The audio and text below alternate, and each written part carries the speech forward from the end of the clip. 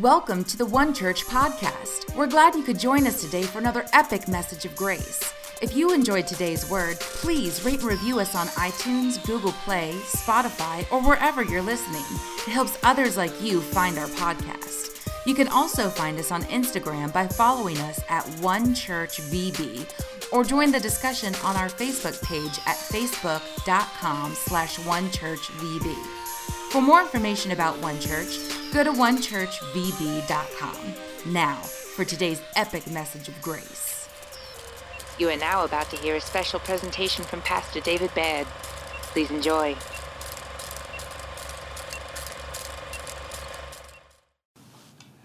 Hello, One Church, Virginia Beach. Pastor David here, and I'm so honored to be with you this week. I hope all of you are doing well. The church has pivoted. One church in Virginia Beach has pivoted, and when we can't meet together, what are we going to do? Well, we meet together online. And I would encourage you to chat. I would encourage you to post. Let somebody know right now that you are watching this. Put it right in the subject line. And it would actually be great if you would take a moment now and share this post on Facebook Live with your wall. And maybe one of your friends will actually tune in and be a part of this message. So we can still interact. We can still get together. And we are still the church. And the church is still operative. The church is still in action. And Lee and Rick and, of course, Pastor Wally and the others who are on the teaching team, I think you guys have done a tremendous job. I try to catch the broadcast from Northern Virginia each week, and I would encourage you to be bold and share. Let's let One Church grow during this season. And then when we come back together in person later on, and that will happen, because understand something, this pandemic has an expiration date on it, and we will be back together. We speak that in faith. We know, and I pray it's sooner than later, but until then, let's take advantage of the opportunity to still share with one another, to still meet one another's needs, to get to know each other. I've probably made more calls since the pandemic started than I'd made in years. People I've reconnected with. We've got a noon Bible study each weekday, and people that I hadn't talked to in years are on that Bible study. So take advantage in your world of this. Don't just sit around and complain.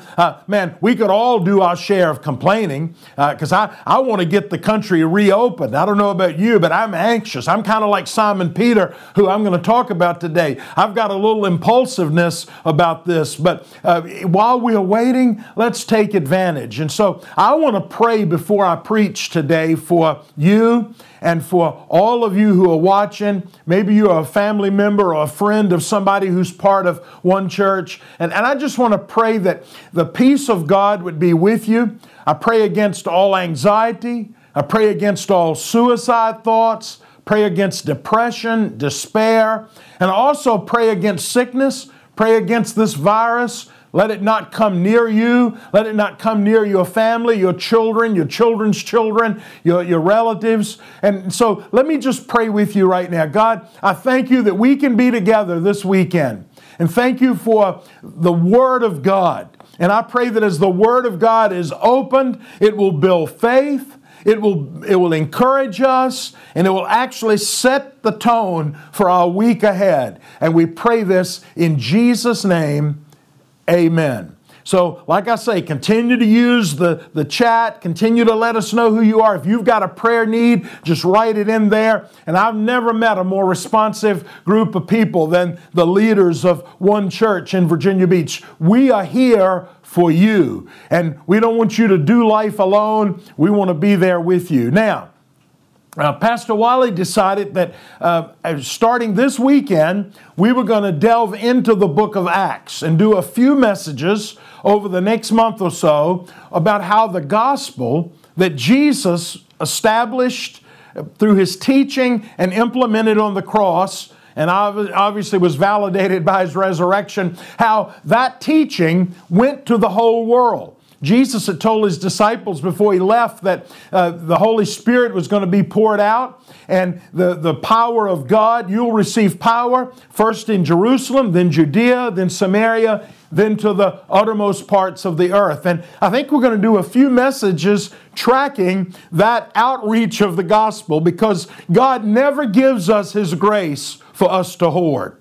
In fact, I've never met a hoarder that really understood grace and understood God's provision. Most hoarders are worrywarts. Most hoarders, don't enjoy life. And I don't even think this is the time to hoard. I think it's the time to give it away, because as we've received it, we give it away. And when we do that, so much more comes to us in return. So what I want to do, and then what Pastor Wally is going to do next week, is to just briefly look at the lives of the two men whom God chose to be the leaders of the promulgation of the gospel through the early church.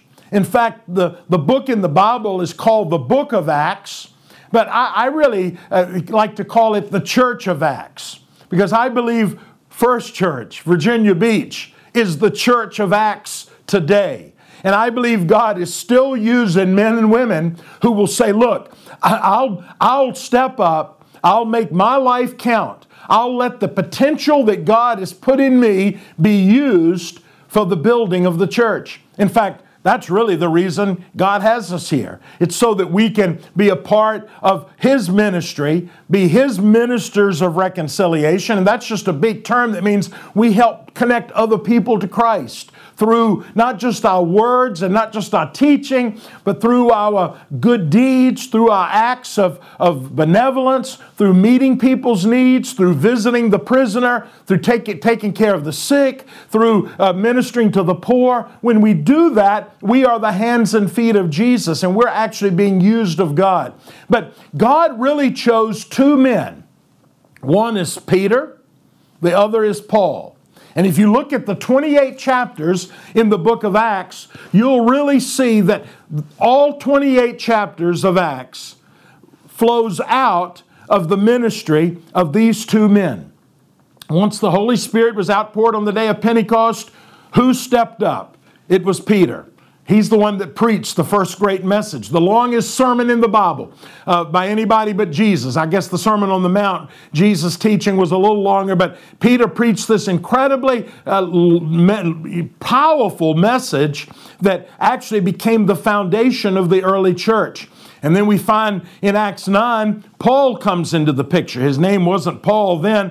I'll let Pastor Wally next week, unpackage that for you. But really what we have are two men that God used in an incredible way, and both of them had very checkered past.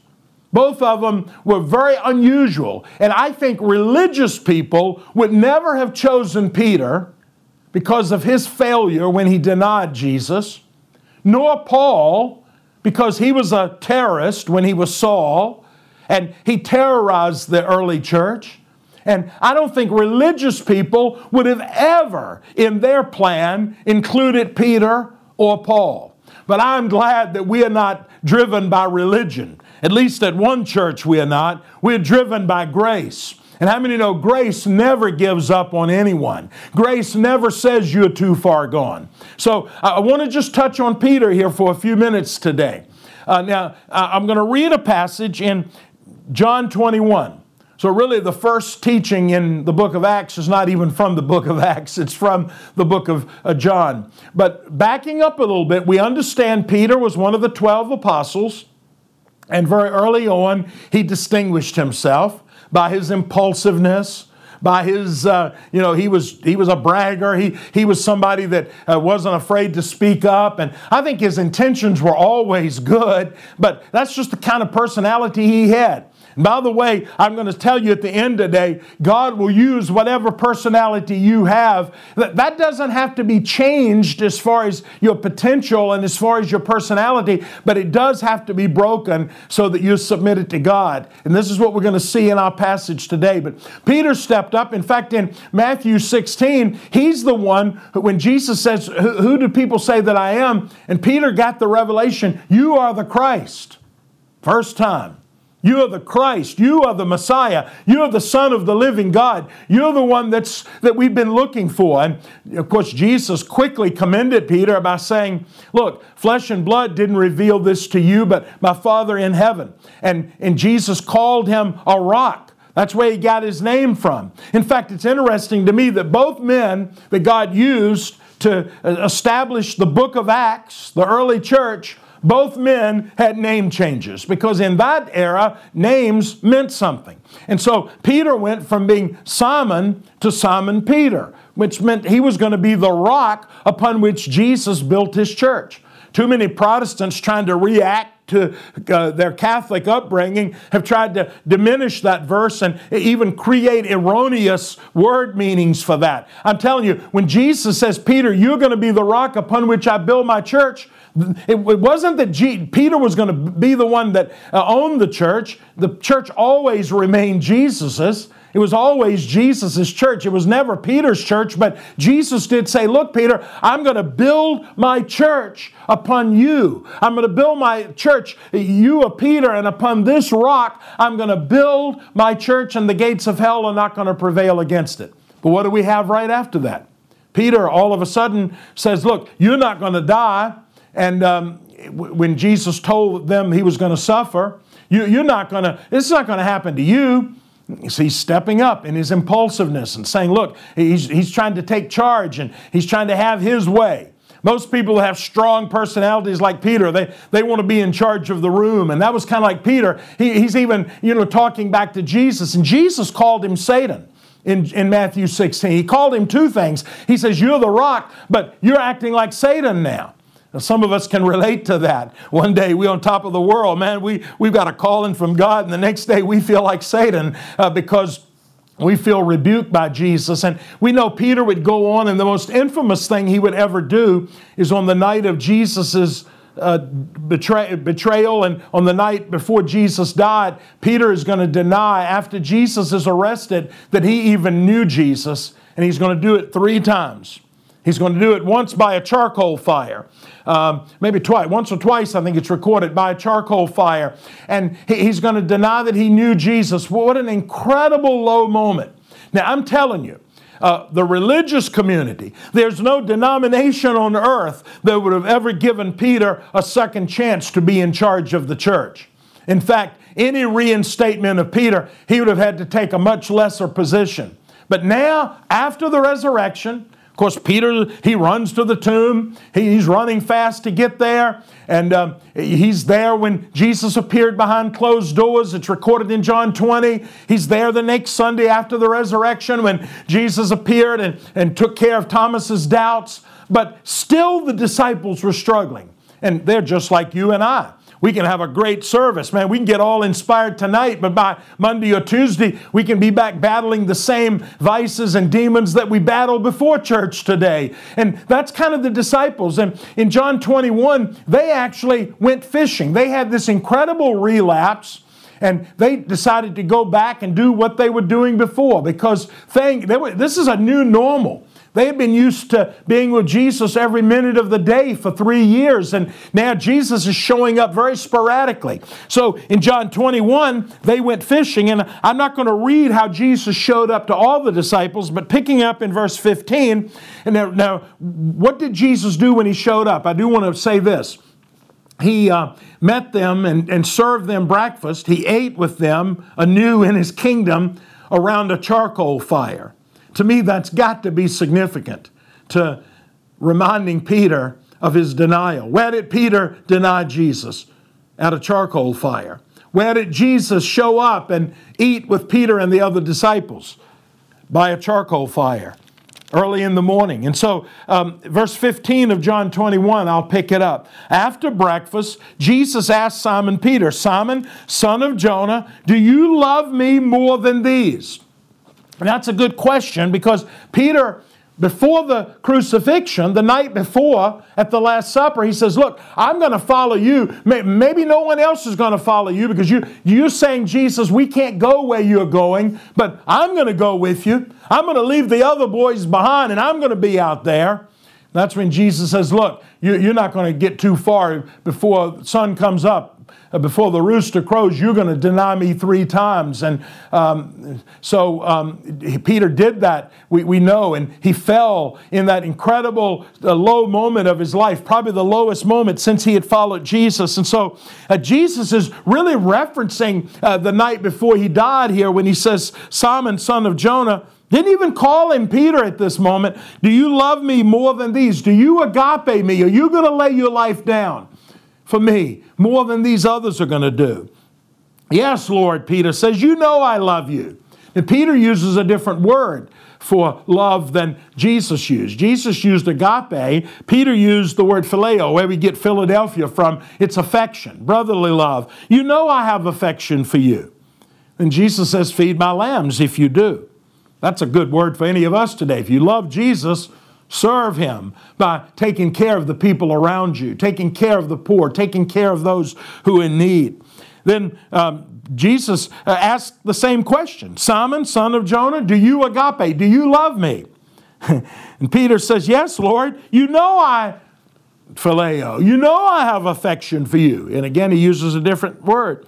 Then Jesus says, well, if you do, take care of my sheep. And then a third time he asked him a question, but this time Jesus says, Simon, son of John, do you phileo me? So he actually uses agape the first 2 times. The third time, he actually chooses Peter's word. Do you really have affection for me, Peter? And this is when Peter broke down. The Bible says in verse 17, Peter was hurt that Jesus asked the question a third time. He says, Lord, you know everything. You know that I have affection for you. And I believe what's happening right here is Jesus is breaking Peter down. Peter was always the brash one. He was always the most impulsive. He was always the one that knew better. He always had something to say. He was always the bragger. He was always out in front. And that kind of personality God can use, but He can only use if it's broken. And Peter didn't get, you see, our failure will not break us. We may think our failure will break us. No, our failure will destroy us if we don't learn from it. Failure is not the tool God uses. God uses failure. I don't want to get it wrong. I think we all have sin. We all have failure, and God uses that, but it's failure that encounters the Word of Christ. It's failure that encounters the revelation of what God is doing when He uses that failure. So it's not enough just to sulk and say, I failed God. That doesn't humble us. That just causes us despondency. What really humbles us is when God confronts us. And that's what Jesus is doing. He's confronting Peter and He's saying, look, I'm going to deal with your brashness. I'm going to deal with you saying you've got affection for me. And I believe at that moment, the third time when Peter was so hurt because Jesus asked him, do you really have affection for me? See, I think when Jesus was saying, do you love me? Do you have agape for me? Peter may have been saying, well, I didn't lay my life down like you laid yours down, so what? But I think what really broke Peter, because Peter did have affection for Jesus, he loved Him dearly, is when Jesus asked him the third time. And I believe the 3 times is merely corresponding to the 3 denials. And it is at this moment that Peter is reinstated. And Jesus would say, look, Peter, feed my sheep. And that's what Peter did. Peter fed Jesus' sheep because when the Holy Spirit came, you got to understand, this is now somewhere in the 40 days where Jesus is still appearing back and forth. But after 40 days, Jesus ascends for the final time. I think He ascended, here and there. He'd go back to heaven, come back in His glorified body, show up behind closed doors, show up by the Sea of Galilee. But what happens now, Jesus after 40 days goes to heaven, doesn't come back in His bodily form, but 10 days later, on the day of Pentecost, the Holy Spirit is outpoured. And who steps up and explains what is going on? When the Holy Spirit was outpoured, the sight and the sound show was amazing. But no one understood what was happening. People heard people talking in their own language and glorifying God that way. And people were asking, look, are the disciples drunk? And Peter was the one who stepped up again. So Jesus didn't destroy the potential or even the personality that Peter had. And that's the first thing I want to leave you with today. Jesus will not destroy your uniqueness in order to use you, but He will break it, and He will humble you, And that's what he did to Peter. And I believe it's at this moment on the shore of the Sea of Galilee, in front of the charcoal fire, when for the third time Jesus confronts Peter about his affection, his love for him. When Peter is broken at that moment, we never again see in the Bible a time where Peter failed to represent Christ and to be the leader that God had called him to be.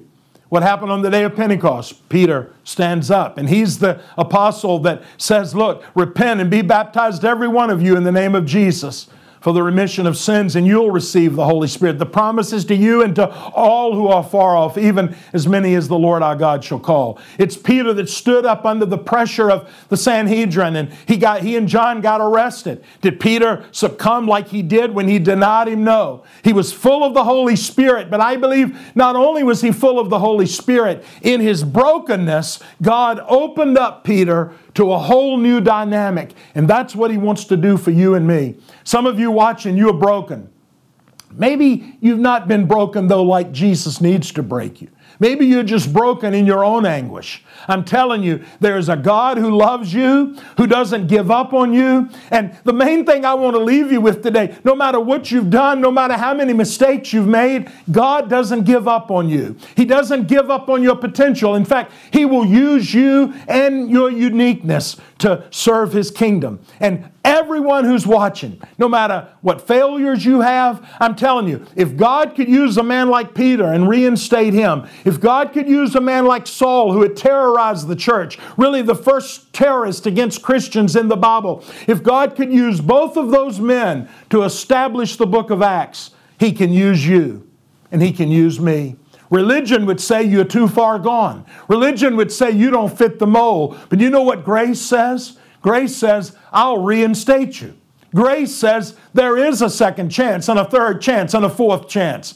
Grace will say, no matter who you are and what you've done, my plan and my purpose still stands for your life. Somebody needs to hear this today. Somebody needs to hear that you're not too far gone. Maybe the denomination, maybe the church told you, oh, you don't fit in. Maybe the church says you've made too many mistakes. I'm telling you, God uses broken, fallen people. And when He restores them and reinstates them, there's an element of strength that wasn't even present before. And Peter, through the first half of the book of Acts, you can read it. Through the first 8 chapters, we see the whole ministry of the gospel going out from Jerusalem is spearheaded by this incredible man named Simon Peter.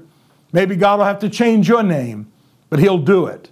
He'll reinstate you. And that's my prayer for you today. Hey, if you're watching and you don't know Jesus as your personal friend, your personal Savior, your personal Lord, or maybe you know Him but you've fallen away. Maybe you've given up. Maybe religion has beat you up. Maybe the church has told you you're too far gone and there's no place for you. Maybe you've been relegated to a second-rate position. I'm telling you, whatever God's potential that He's put on your life and whatever personality you have, I want you to know it's there for serving God. And my prayer is that even as I pray right now, you're going to be restored to a place of incredible purpose and incredible significance in the kingdom of God. Jesus, I thank you. And right now, if there's anyone watching with me, I pray that just as they join me in prayer, that wherever they are, in their living room, in their kitchen, outside watching, in the car, wherever, that right now we would just say, Jesus, have mercy. Jesus, I'm sorry for my sins.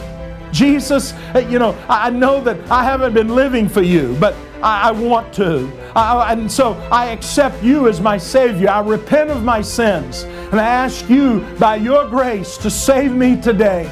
Thank you that you haven't given up on me. Just make that declaration. Thank you, Jesus. Everyone, make it right wherever you are. Jesus, thank you that you haven't given up on me. And Jesus, I pray that you would raise up a whole army of people like Simon Peter who would be reinstated from ministry and help us to see that the greatest ministry we could ever have is to feed your lambs, to feed your sheep, to take care of those all around us who are suffering, who are hurting, who need us today. In Jesus' name we pray. Amen. Thank you for joining us for another epic message of grace. Don't forget to subscribe, rate, and review us on iTunes, Google Play, Spotify, or wherever you listen so others can find us too. We'll be back next week with another incredible message. Until then, follow us on Instagram or Facebook at One Church VB, or find out more information about One Church at onechurchvb.com. Have a great week.